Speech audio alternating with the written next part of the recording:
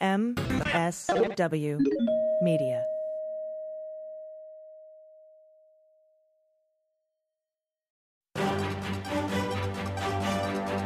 A former federal prosecutor testified that he was directed to give favorable treatment to Roger Stone.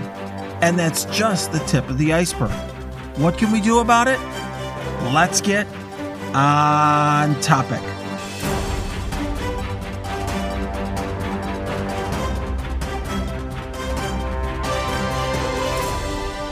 Welcome to On Topic, a weekly in-depth look at a topic that helps us understand the week's news. My name's Renato and Patti. I'm a former federal prosecutor, a practicing lawyer, and a legal analyst, and I'm joined by my friend Patti Vasquez, the host of the Patti Vasquez Show, who joins us regularly on this podcast. But before I speak with Patti, I want to thank our patrons who brought us this episode, with special thanks to Michelle Dew, James Frohmeyer, Jay Gelhausen, Jamie Gordon, Patrick, Steve Hungsberg, Shana Wachinski, and an anonymous patron. You too can become a patron on our website, ontopicpodcast.com. Just click the support link at the top of the page.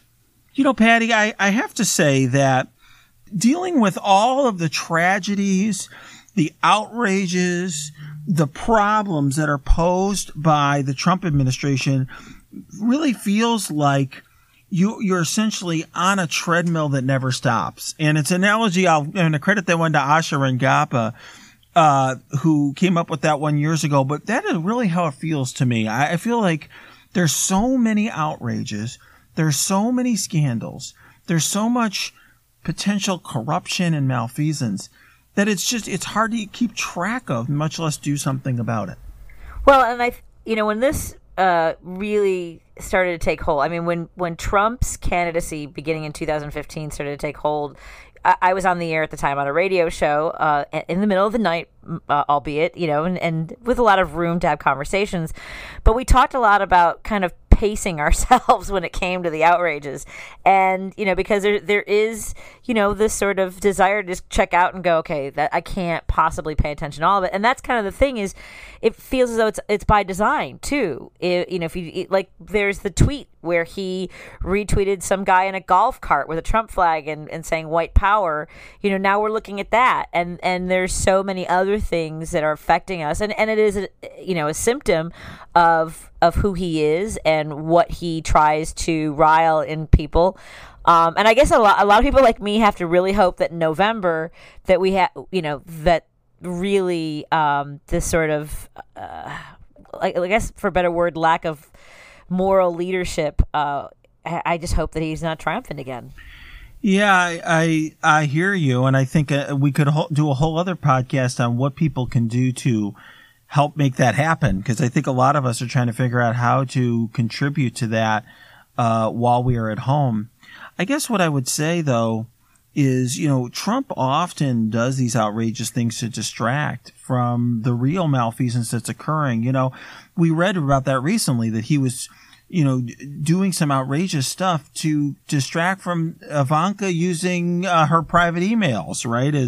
Sort of the same thing that Hillary was, they made such a big deal about Hillary doing. So I think, here it's like, yeah, he tweets out a video of a guy making a racist statement. Absolutely abhorrent. Of course, for Donald Trump, that's not even probably in the top 20 or top 50 abhorrent things he's done over the last X number of months, or whatever you want to rank them.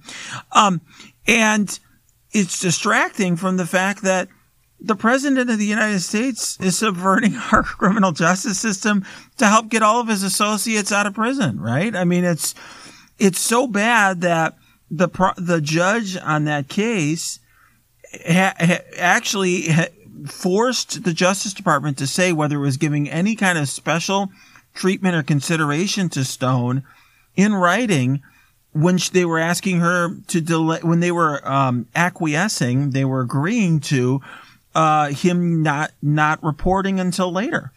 And I think, essentially, when federal judges are questioning whether the Justice Department is corrupt, that really says something. And it's sort of, to me, I worry that even if there's a Trump defeat in November, that we're losing something important as a country. And I worry because Trump and his crew have created this whole narrative that the Justice Department is corrupt and going after them, that they've used that almost as a cloud to hide their own corruption and corrupt use of this instrument. And I worry that we won't be able to get back to a spot where we can have faith in our institutions again. Oh, I agree. That's been a worry of mine for a long time. That leads us even to this pandemic, right? Where we don't even believe, and I don't mean we, but there are so many Americans who won't even take the advice of medical professionals because we've worn away at what's true in the press or what we see on TV. That I think that it has had an impact intellectually on those who just don't care about the truth, but what they're being told by the president. Well, absolutely. Now we're recording this on a Sunday, and this morning the administration spokespeople, and including Vice President Pence, are suddenly now on the mask train. Okay, now everyone should be wearing a mask when they spent weeks telling everyone that was a bunch of liberal hocus pocus and that you shouldn't, trust doctors. There is definitely an Orwellian element to all of this where they're trying to convince us that truth isn't truth, to quote Rudy Giuliani, that essentially we can't trust our own eyes and ears. We can't trust medical professionals or scientists. We can't, trust any of our institutions or rely on any of them. And it's concerning. In our home state, Patty, we rely on federal prosecutors and the Justice Department to clean up corruption in our state. And of course, we've had, for example, Rod Blagojevich, our corrupt former governor, claim he's the victim of persecution. The reason he's able to do that is because the Trump administration and Trump and his allies have done such a, good job of trying to create this sort of narrative that you can't trust the Justice Department, you can't trust our justice system. Every time a politician is being investigated, it's corrupt. It's scary times. Renata. It is scary times. It is scary times. And I think the scarier thing to me is, what the heck are we going to do about it? Because, we have, for example, we had this whole episode with the removal of the U.S. Attorney for the Southern District of New York, and we're going to have a guest on to discuss that with. We had this testimony by a former federal prosecutor that I talked about a minute ago, testifying under oath that there was corruption. And the temperature that I'm getting from members of Congress is, we're in an election season. There's only so much we could do with this stuff. And we tried to impeach the guy. Didn't work. There's really nothing we could do. Nancy Pelosi said as much publicly. And from my perspective, if we do nothing about this, if we don't investigate this matter, something is being lost. And I guess that is a good segue to discuss our guest, Jennifer Rodgers. Some of you know her from CNN, where she's a legal analyst. But before that, for many years, she was a federal prosecutor in the Southern District of New York. And not only that, she was actually a chief there. So she is part of that network, has strong feelings about that office and what happened there. Because there's also been news, of course, that Barr had been trying to insert himself into the Michael Cohen prosecution. And, we're going to be discussing that topic and all of this with her right now. Welcome back to the podcast, Jennifer. Thanks so much for joining us. Of course. Always glad to be here. Jennifer, I have to say, as a starting point, the whole episode of firing Jeffrey Berman was one of the most bizarre news cycles I've ever witnessed. It was something I was, thinking about writing a column about it, but the actual news changed from hour to hour. And really, I didn't realize that something might be up there until Preet Bharara tweeted that there was more to the story. What was your reaction when you first heard this news late on a Friday night that Berman was supposedly stepping down? Well, honestly, Renato, my first reaction was I was very, very unsettled and sad, and in a more personal way than news of this administration's bad faith and misdeeds usually hit me, because I worked there. That's my shop, the Southern District, and so it felt very much like a place that I had been so happy that up till now had seemed to be relatively unaffected by what's been going on in the country at large and at DOJ, all of a sudden kind of hit home that it's not immune. They could go in there and take out the U.S. attorney and put in a Trump replacement who would change the nature of what they're doing there and squash things that they wanted to be doing if they were deemed unhelpful to the administration. And so my first reaction was really visceral, like, wow, they're now really hitting home for me, and so I was really shaken by it. Yeah, I can only imagine. I have a similar attachment to my own former office in the Northern District of Illinois, and all of us, there's sort of an alumni network. We all stay in touch and have such strong feelings about that office where we spent, for me, it was nearly a decade of my life. I can only imagine the impact it had, and I imagine for you, you were approaching it from a different perspective than me as well, because, so to me, I did see some oddities in that initial press release. Like, for example, it didn't appear like he could shuffle all of these chairs around and actually move the SEC chairman there and then have the U.S. Attorney for the District of New Jersey fill in. It seemed kind of weird and sort of haphazard, but it didn't raise my eyebrows in the same way it did for you. I wonder if, for you, whether you had heard things or just had a sense that this was that installation of it was an attempted interference or a sort of politicization that I didn't even see at first glance. Yeah, I think I did, and it's not because I have any inside information. It's because a number of things pointed to the fact that this was not the run-of-the-mill, we're just moving people around in a neutral way, but in fact a bad faith attempt to interfere with what's going on there. And that's for a few reasons. One, he didn't give us any performance-related reason for the firing, and to this day has not. And in fact, they offered him, meaning Jeff Berman, head of the civil division, which is a bigger, more broad-reaching job. So it's not performance-related. But the biggest key to me, the biggest tell was the fact that they tried to install the New Jersey U.S. Attorney as acting U.S. Attorney in Southern District, and that's not the way it's done. As you well know, the Deputy U.S. Attorney becomes the acting U.S. Attorney whenever the U.S. Attorney resigns or is removed. That's, by operation of law, how it's supposed to be done.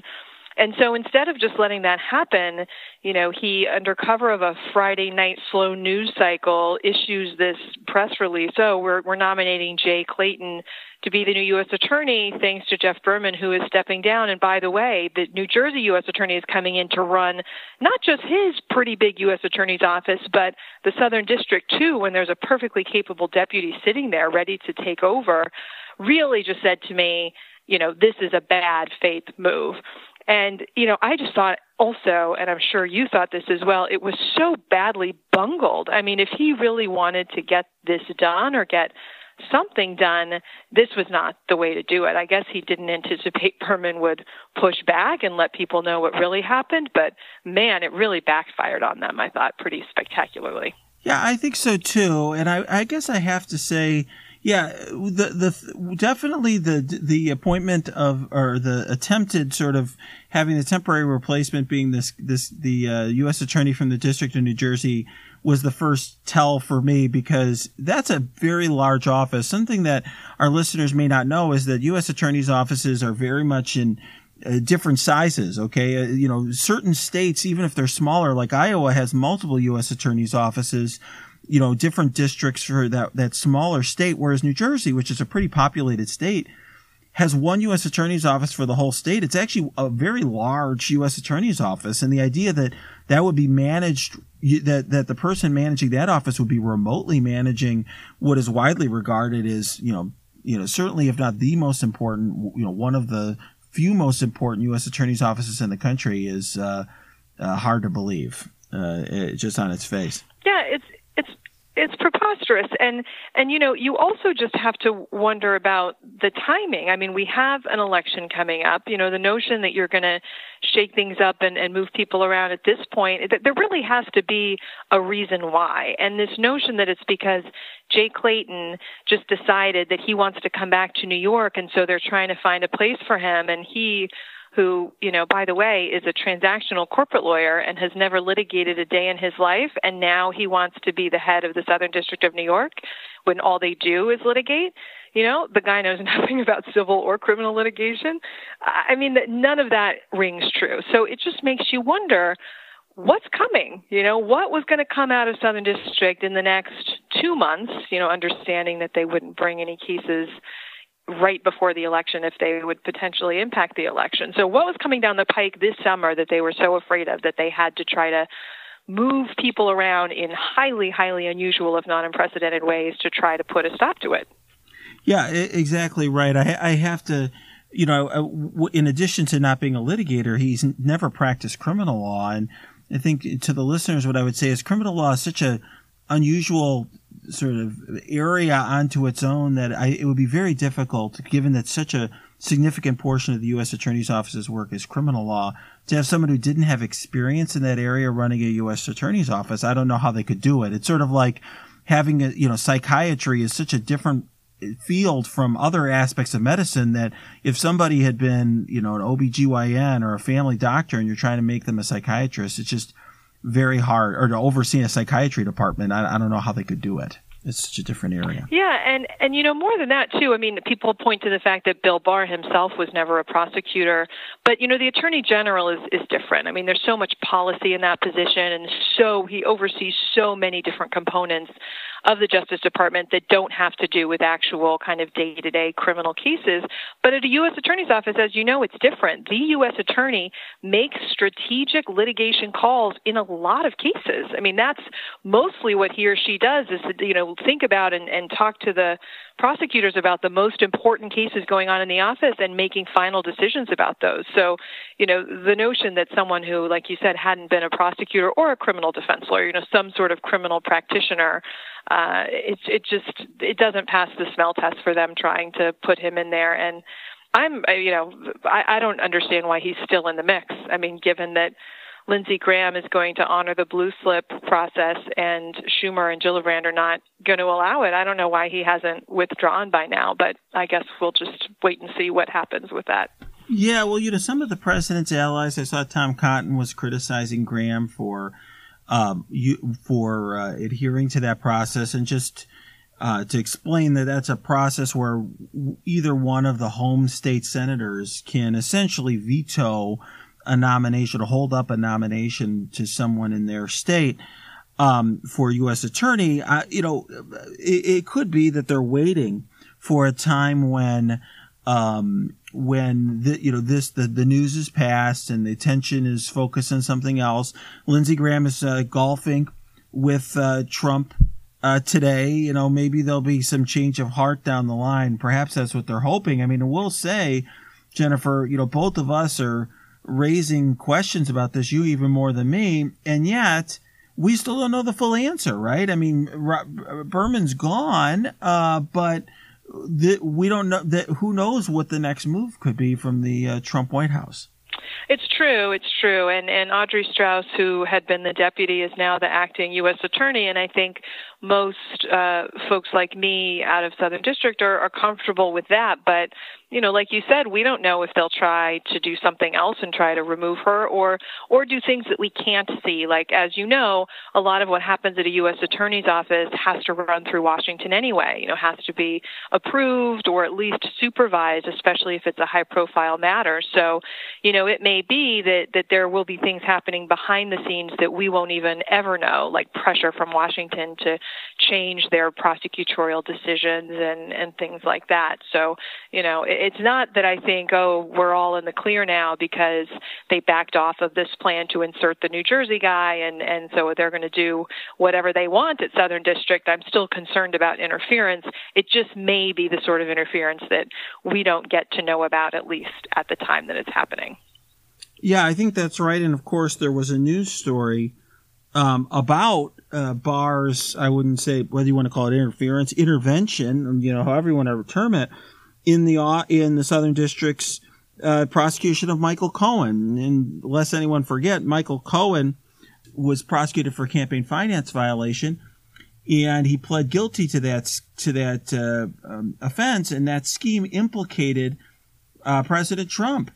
And essentially, based on the New York Times reporting, it sounded like there was a lot of intense involvement over a course of weeks by Barr in the handling of that prosecution in the Southern District, even though the prosecution was effectively over by the time he took over. Yeah, it's really amazing. I mean, even things that were done before he got there, once he gets there, he obviously recognized that the one piece of the Michael Cohen case that could touch the president was that campaign finance charge, where the Southern District effectively came out and said that they had evidence that individual one, who was the president, had conspired to commit that campaign finance offense. And so Barr comes in and sees that, even though he's already pled and been sentenced, he's trying to meddle around with that and say that charge, wasn't viable or shouldn't have been brought. And he's doing that for one reason, right? Not because he cares about Michael Cohen. That particular offense didn't even affect his sentence anyway. The sentence was driven by the other offenses, the tax offenses and so on. It's to basically stop any future down the road prosecution of the president. I mean, there's no other reason for that sort of interference. So it's just, this is what he's done, Barr. He just comes in any way he can. He's trying to help the president out of these legal troubles that he has caused for himself, like one case after another. Yeah, I think in many ways it makes Barr's someone to me is more dangerous. I mean, he's very highly motivated to please Trump, to push his agenda, this and that, and do what he can to use the Justice Department as a tool to protect Trump. And he's very smart about the way he goes about it. I mean, I will give Barr credit in that Trump sometimes is just bumbling along. Barr is very calculated, and this seems to me to be part of a pretty calculated use of the Justice Department by Barr. Well, he's certainly more clever about it than Trump is, without question. And some of what he did, especially at the beginning, like this whole thing about the Cohen case, no one even knew about that until very, very recently. That kind of was all under wraps. Maybe that is changing. Maybe now he's more comfortable. I mean, this thing with Berman just exploded into the public eye, and he really had to know that it would. So maybe he's kind of leaving behind some of those reservations to try to be sneakier about it than he had at the beginning. But there's no question that he is using the Department of Justice in such a way as to try to protect the president in a way that we haven't seen before. And that's why so many DOJ alums like you and me, and also, of course, plenty of other people who believe in the rule of law are objecting so loudly to what he's been doing. Yeah, I think, and in fact, I think we do have a question from our listeners that's relevant to this. Patti? Oh, absolutely. I think a lot of listeners have this question. I have this question, which is, how safe is Audrey Strauss in this position?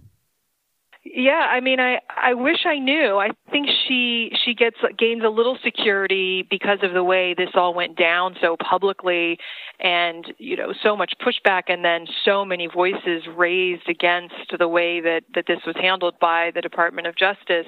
And, coupled with the fact that the election is coming so soon, Congress will go into recess fairly soon. So, I don't know that there will be a way for her to be removed easily before the election.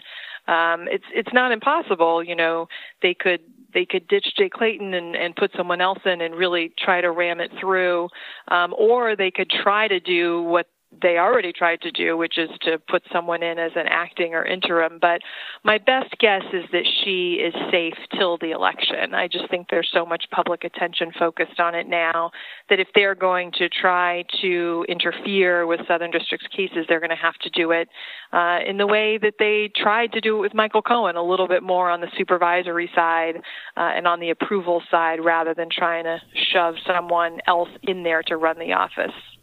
Yeah, I have to say, I wouldn't put anything past them, but I think you're right, Jennifer, as usual. I almost always agree with all of your commentary. It's pretty rare to disagree with your views. But I think you're right. I do, but I wouldn't put anything past them, but I agree you're right. I think, I think that it's just the problem for them is going to be the statute themselves. It seemed like Barr hadn't really looked at the statute himself, and the fact that just getting a Senate confirmed nominee in a short period of time before the election seems difficult. Now, if Trump's reelected, I think that's a different story. But I will say even this is different than how it's been in the past. When I was a federal prosecutor here in Chicago, my former boss, Pat Fitzgerald, had an extraordinarily long tenure. And part of that was because he was always investigating somebody who was close to one of the presidents. In other words, he was investigating Scooter Libby for a long time. And there was talk by Alberto Gonzalez of getting rid of Pat Fitzgerald for political reasons. And that was a major scandal. And he was not removed. And then he was investigating individuals related to Rod Blagojevich, and I don't know. But I think that had something to do with the fact that he remained in that office for so long, over kind of greater than the span of two presidential terms. And the thought of trying to remove someone who is investigating the president's associates would ordinarily, I think, be unthinkable. But of course, to this crew, it is not. Yeah, it's so interesting, right? Normally, the way that you keep your job as U.S. Attorney is you either do exactly what the president wants you to do, so the president is happy with your performance, or the polar opposite, right? You investigate people, either the president himself or people so close to him that he couldn't possibly remove you. Those are usually the two ways, but I agree with you. I mean, and apparently there was reporting that they talked about removing him months and months and months ago, and didn't because of the investigations into Michael Cohen and so on. But I think, all bets are off now. I mean, those investigations, many of them are still ongoing, and yet they were willing to do what they did to remove him. So, that again kind of points to me like, why now? Why in this way when they weren't willing to do it before? What may be coming? And that question I don't know. I can't answer, but it just makes me think that there may be something in the hopper for the summer that is making them willing to kind of throw the caution to the wind and remove him even though he's investigating the president. Yeah, there was definitely that unusual line in Berman's statement where he essentially said, I'm not leaving and our investigations are going to continue unimpeded, essentially suggesting that he was concerned that they would be impeded if he didn't leave. I thought that was very interesting and suggested that he thought that there was some danger of that. Yeah, I mean, I don't know how you read it any other way, and I think he was struck by the same things that struck all of us. I mean, he apparently met with Barr that day and heard nothing about stepping down, and then says he learned from a press release he was stepping down. And then I think, again, the capper is trying to bring someone from outside in. Another Trump-appointed U.S. attorney from the outside in to run the office just made him think like the rest of us thought this was about interfering with their work. So, good for him for pushing back in a public enough way that let people know that was what was going on, or at least that's what he thought was going on. Yeah, I have to say, one thing that's interesting is about all of this, for stuff like, for example, you use the term Barr's interference. In a different world, of course, the Attorney General inquiring about a case at the Southern District wouldn't really raise eyebrows, right? And Barr has done a lot of things where he's, I think, very cleverly worked with the shades of gray, whereas, look, as Attorney General, he oversees every component of the Justice Department, including individual U.S. attorneys' offices. One thing, though, I think that is more crystal clear, like more is less of a shade of gray, is this Roger Stone business. And I have to say, I feel like not enough attention has been paid to the testimony of Aaron Zielinski this week. I know it made headlines for an afternoon, maybe, for less than one day. But here you have the former lead prosecutor in the Roger Stone prosecution testifying under oath that his supervisor told him that they needed to give preferential treatment to Roger Stone in his sentencing, And the reason they were doing it was for political reasons, and that the U.S. attorney was scared of the president. I thought that was astounding, because that's not, to me, like any kind, there's no shade of gray there about exercising discretion. There, essentially, that's just corruption, where you're basically trying to help out the president's friends. And that is what the prosecutor was told and what he testified to under oath. Yeah, I agree. And, it's again kind of a casualty of the fact that there's so much news, there's so much wrongdoing on the part of the administration that each individual piece of it kind of gets lost. And then, of course, when you put on top of that the pandemic and the economy and protests and, there's so much going on, it's easy for things not to get as much sunlight and have enough people pay attention as they should. But it was striking. And then when Bill Barr is interviewed about it, he just says, oh, no, that's not true. That's not true. There was a wrong being done in this case, and it's my job to remedy it. I mean, how do you square those things? You have this person swearing under oath that this is what happened. He certainly has backup for that. It's really up to Congress at this point. They're having hearings. Are they going to start impeachment proceedings? I don't know. Probably not. But for an attorney general behaving in this way, that really is the only possible remedy to remove him. I mean, the president almost certainly will not remove him. So it's either impeachment or we continue to be stuck with Bill Barr.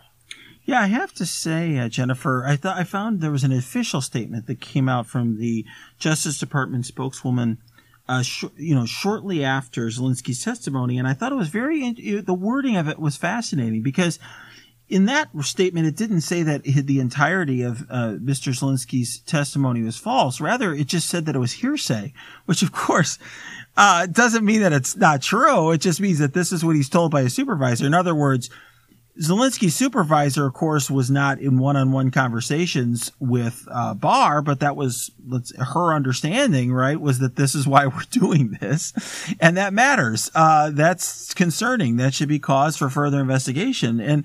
But I have to say, I agree with you and what you're saying, which is, who is going to do something about this? And I think in another world, if for example, you or I, Jennifer, had decided to give preferential treatment to a particular defendant, maybe because, whatever, they're your cousin's friend, or, they paid money to your business, or whatever it may be, that would be something that OPR would investigate. In other words, the Office of Professional Responsibility at the Justice Department. But the head of OPR is a Barr appointee, and this is the same individual who found nothing improper. We just found out this week about Trump, or about Barr using the antitrust division to launch antitrust investigations against cannabis companies, not because there was any harm to competition, which is of course the use of the antitrust, what the antitrust laws are about, but rather because he didn't like cannabis, which I found that astonishing. Yeah. I mean, there are a lot of ways in which the priorities of the Justice Department change administration to administration. I mean, I think if you looked at, for example, civil rights enforcement under any of the recent Republican administrations, you would say, like, they're not doing what they should be doing. The priorities they're focusing on are wrong, So to me, some of those civil things get a little murky, and whether it's okay to be political somewhat, because the kind of policy decisions of the administration do drive a lot of those things. It's purer to me when you think about the criminal aspect of what the department does and how important it is to be fair and even-handed and apolitical when enforcing the criminal laws. So that's why, to me, I mean, I also found that testimony of, I think, John Elias was his name. I mean, it was stunning, and he was brave to come forward and say that, and that definitely shouldn't happen. But it's still, to me, an easier call on the criminal side, because I think everyone can agree, whatever your leanings are as far as what the department should do in the antitrust realm or civil rights or voting, what have you. But criminal seems different. I don't know. What do you think? Don't you think criminal kind of has almost a higher level of purity in terms of the intentions, or at least it should. It's interesting. I actually regard, and this is something, I'm somebody who was an antitrust litigator for many years and then became a federal prosecutor, and now I'm a defense attorney. I guess I view both of them as pretty egregious abuses of power, because from my perspective, the antitrust laws talk entirely about competition. And I'm not saying that cannabis companies are protected class, like you're going after African Americans or something, or LGBTQ companies owned by LGBTQ people. But nonetheless, it is bizarre to say, look, I'm going to just use this law, which is about ensuring that there's competition. That's what the face of the statute of all the antitrust laws are about, the Sherman Act, Clayton Act, et cetera.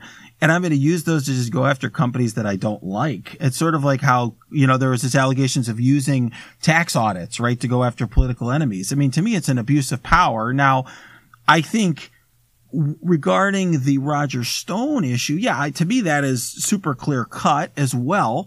I mean, whether Barr thinks that there's some injustice that's occurred there, I will say that the issue here is, of course, the reason Barr cares about that particular defendant is because he's an associate of Trump's. I mean, I don't think there could be any doubt about that. I know plenty of people who've had unjust treatment by the Justice Department, from my perspective. But let's just be real. I mean, they're not on the radar of Trump and Barr. And I will say that I have been getting a lot of questions lately from people who are like, do I need to hire a lobbyist? How can I get myself in the radar of Trump and Barr? Because essentially right now, to get justice out of the Justice Department, you need a lobbyist, or hangers on of the Trump crowd rather than, a good legal position. Yeah, and it's one of the reasons, or one of the ways in which the Justice Department usually tries to stay above accusations like that and not be subject to them is with consistency, right? I mean, that's why you have policies where in the vast majority of cases you seek a guideline sentence, and you are bound by your obligation to the court to calculate a guideline sentence accurately, and you do that so that you don't have allegations coming in that you're treating people differently, right, without good cause. And so that's why, the departure in the Stone case to try to mess around with the actual accurate guidelines calculation, and then to say that this person, for no good reason, should be treated differently and get a below guideline sentence, it didn't ring true. It sounded very false to those of us who had been in the department, because you really, to stay ethical, to stay above the fray, you really do have to be consistent in these matters. And that's why what happened in these very few cases that all have in common friendships with the president, from Stone to Flynn to attempted interference with Cohen and so on, that's what they have in common, and that's what makes it so egregious. Yeah, I have to say, I think Zelensky made that point very clear when he said that the issue to him was the process. In other words, for me personally, I think the guidelines do need substantial reform. I do think that the Justice Department really should reconsider some of the policies it has towards sentencing. But you do that for all defendants. You do that as a broad reform so that everyone is treated equally under the law. You don't do that in an individual case for a person who is a close associate, friend, and partner of the president. Right, and it becomes even so much more glaring when you think about the facts of this particular case. I mean, Stone wasn't just a friend of the president's. He actually physically threatened a witness in the matter. He physically threatened the judge. He, was blogging about things and had to be subjected to a gag order. He took the government to its proof at trial and fought every step of the way. He didn't behave in such a way as someone who would normally get a break from the Justice Department. And so it just makes it even more clear that this didn't have to do with anything about him except his friendship with the president. But it's more than that too. It's not just a friendship and an association. It's that actually what he was there for implicated the president, right? So it's that he was substantively the president was substantively involved in the criminal behavior that Roger Stone was on trial for. So that's another reason that they really wanted to keep him happy. This goes back to Bill Barr's protection of the president. It's not just about doing a favor for the president's friend. It's about potentially protecting the president from liability himself. Yeah, I think that's exactly right because, as we know, for example, Roger Stone was the conduit from WikiLeaks to the campaign, for example, and getting information regarding WikiLeaks. So what was happening there, he was central to that whole story, and I think many believe that there's more to that story and that Roger Stone is keeping quiet to protect the president, and it very well may be that this intervention is a reward. Yeah, I have to say, Jennifer, I do share your intuition that nothing will come of this, that I would love for there to be an investigation of this matter. I would love for the House to subpoena that supervisor and others at the U.S. Attorney's Office in D.C. I have the feeling that my wish won't come. I guess what I wonder is, where does all of this leave us in the end of the day? In other words, we live now in a society where the president and attorney general engage in corrupt behavior, and everyone's just like, we got other stuff to deal with. We got a pandemic and a societal turmoil and an economic problem and an election and so on and so forth. What is it? I guess what does this mean? What can we do about that going forward whenever the Trump presidency is over? Well, I think if Biden wins in November and comes in and there'll be a new attorney general, I do think that Democrats are standing up against this. I don't know if it's as much as they can. I mean, I don't know if they'll impeach Bill Barr or not, but they're saying the right things to suggest that there will be a backlash against what has happened. So if we have a new Democratic regime and a new Democratic AG, I think and I hope that they will set the opposite tone, right? That they will be very clear about the corruption at DOJ and the need to get back to how things were before, and that they'll be very careful to act ethically in cases and really just paint kind of the opposite picture of what's been happening now. If, on the other hand, Trump wins again and Barr remains as Attorney General, I don't know. Can the Justice Department and the rest of our institutions stand 4 more years of this? The longer it goes on, the more it kind of becomes the way that things are done. And I don't know where we will be if it goes to 2024. But I do think if the Dems win in November, I think we will see a complete reversal. Now, whether anyone's actually prosecuted, whether they try to bring charges against Trump or anyone else for some of the crimes that still have time left in the statute of limitations, I don't know. I doubt it. I think they're more likely just to turn the page and say, let's move forward in a positive way.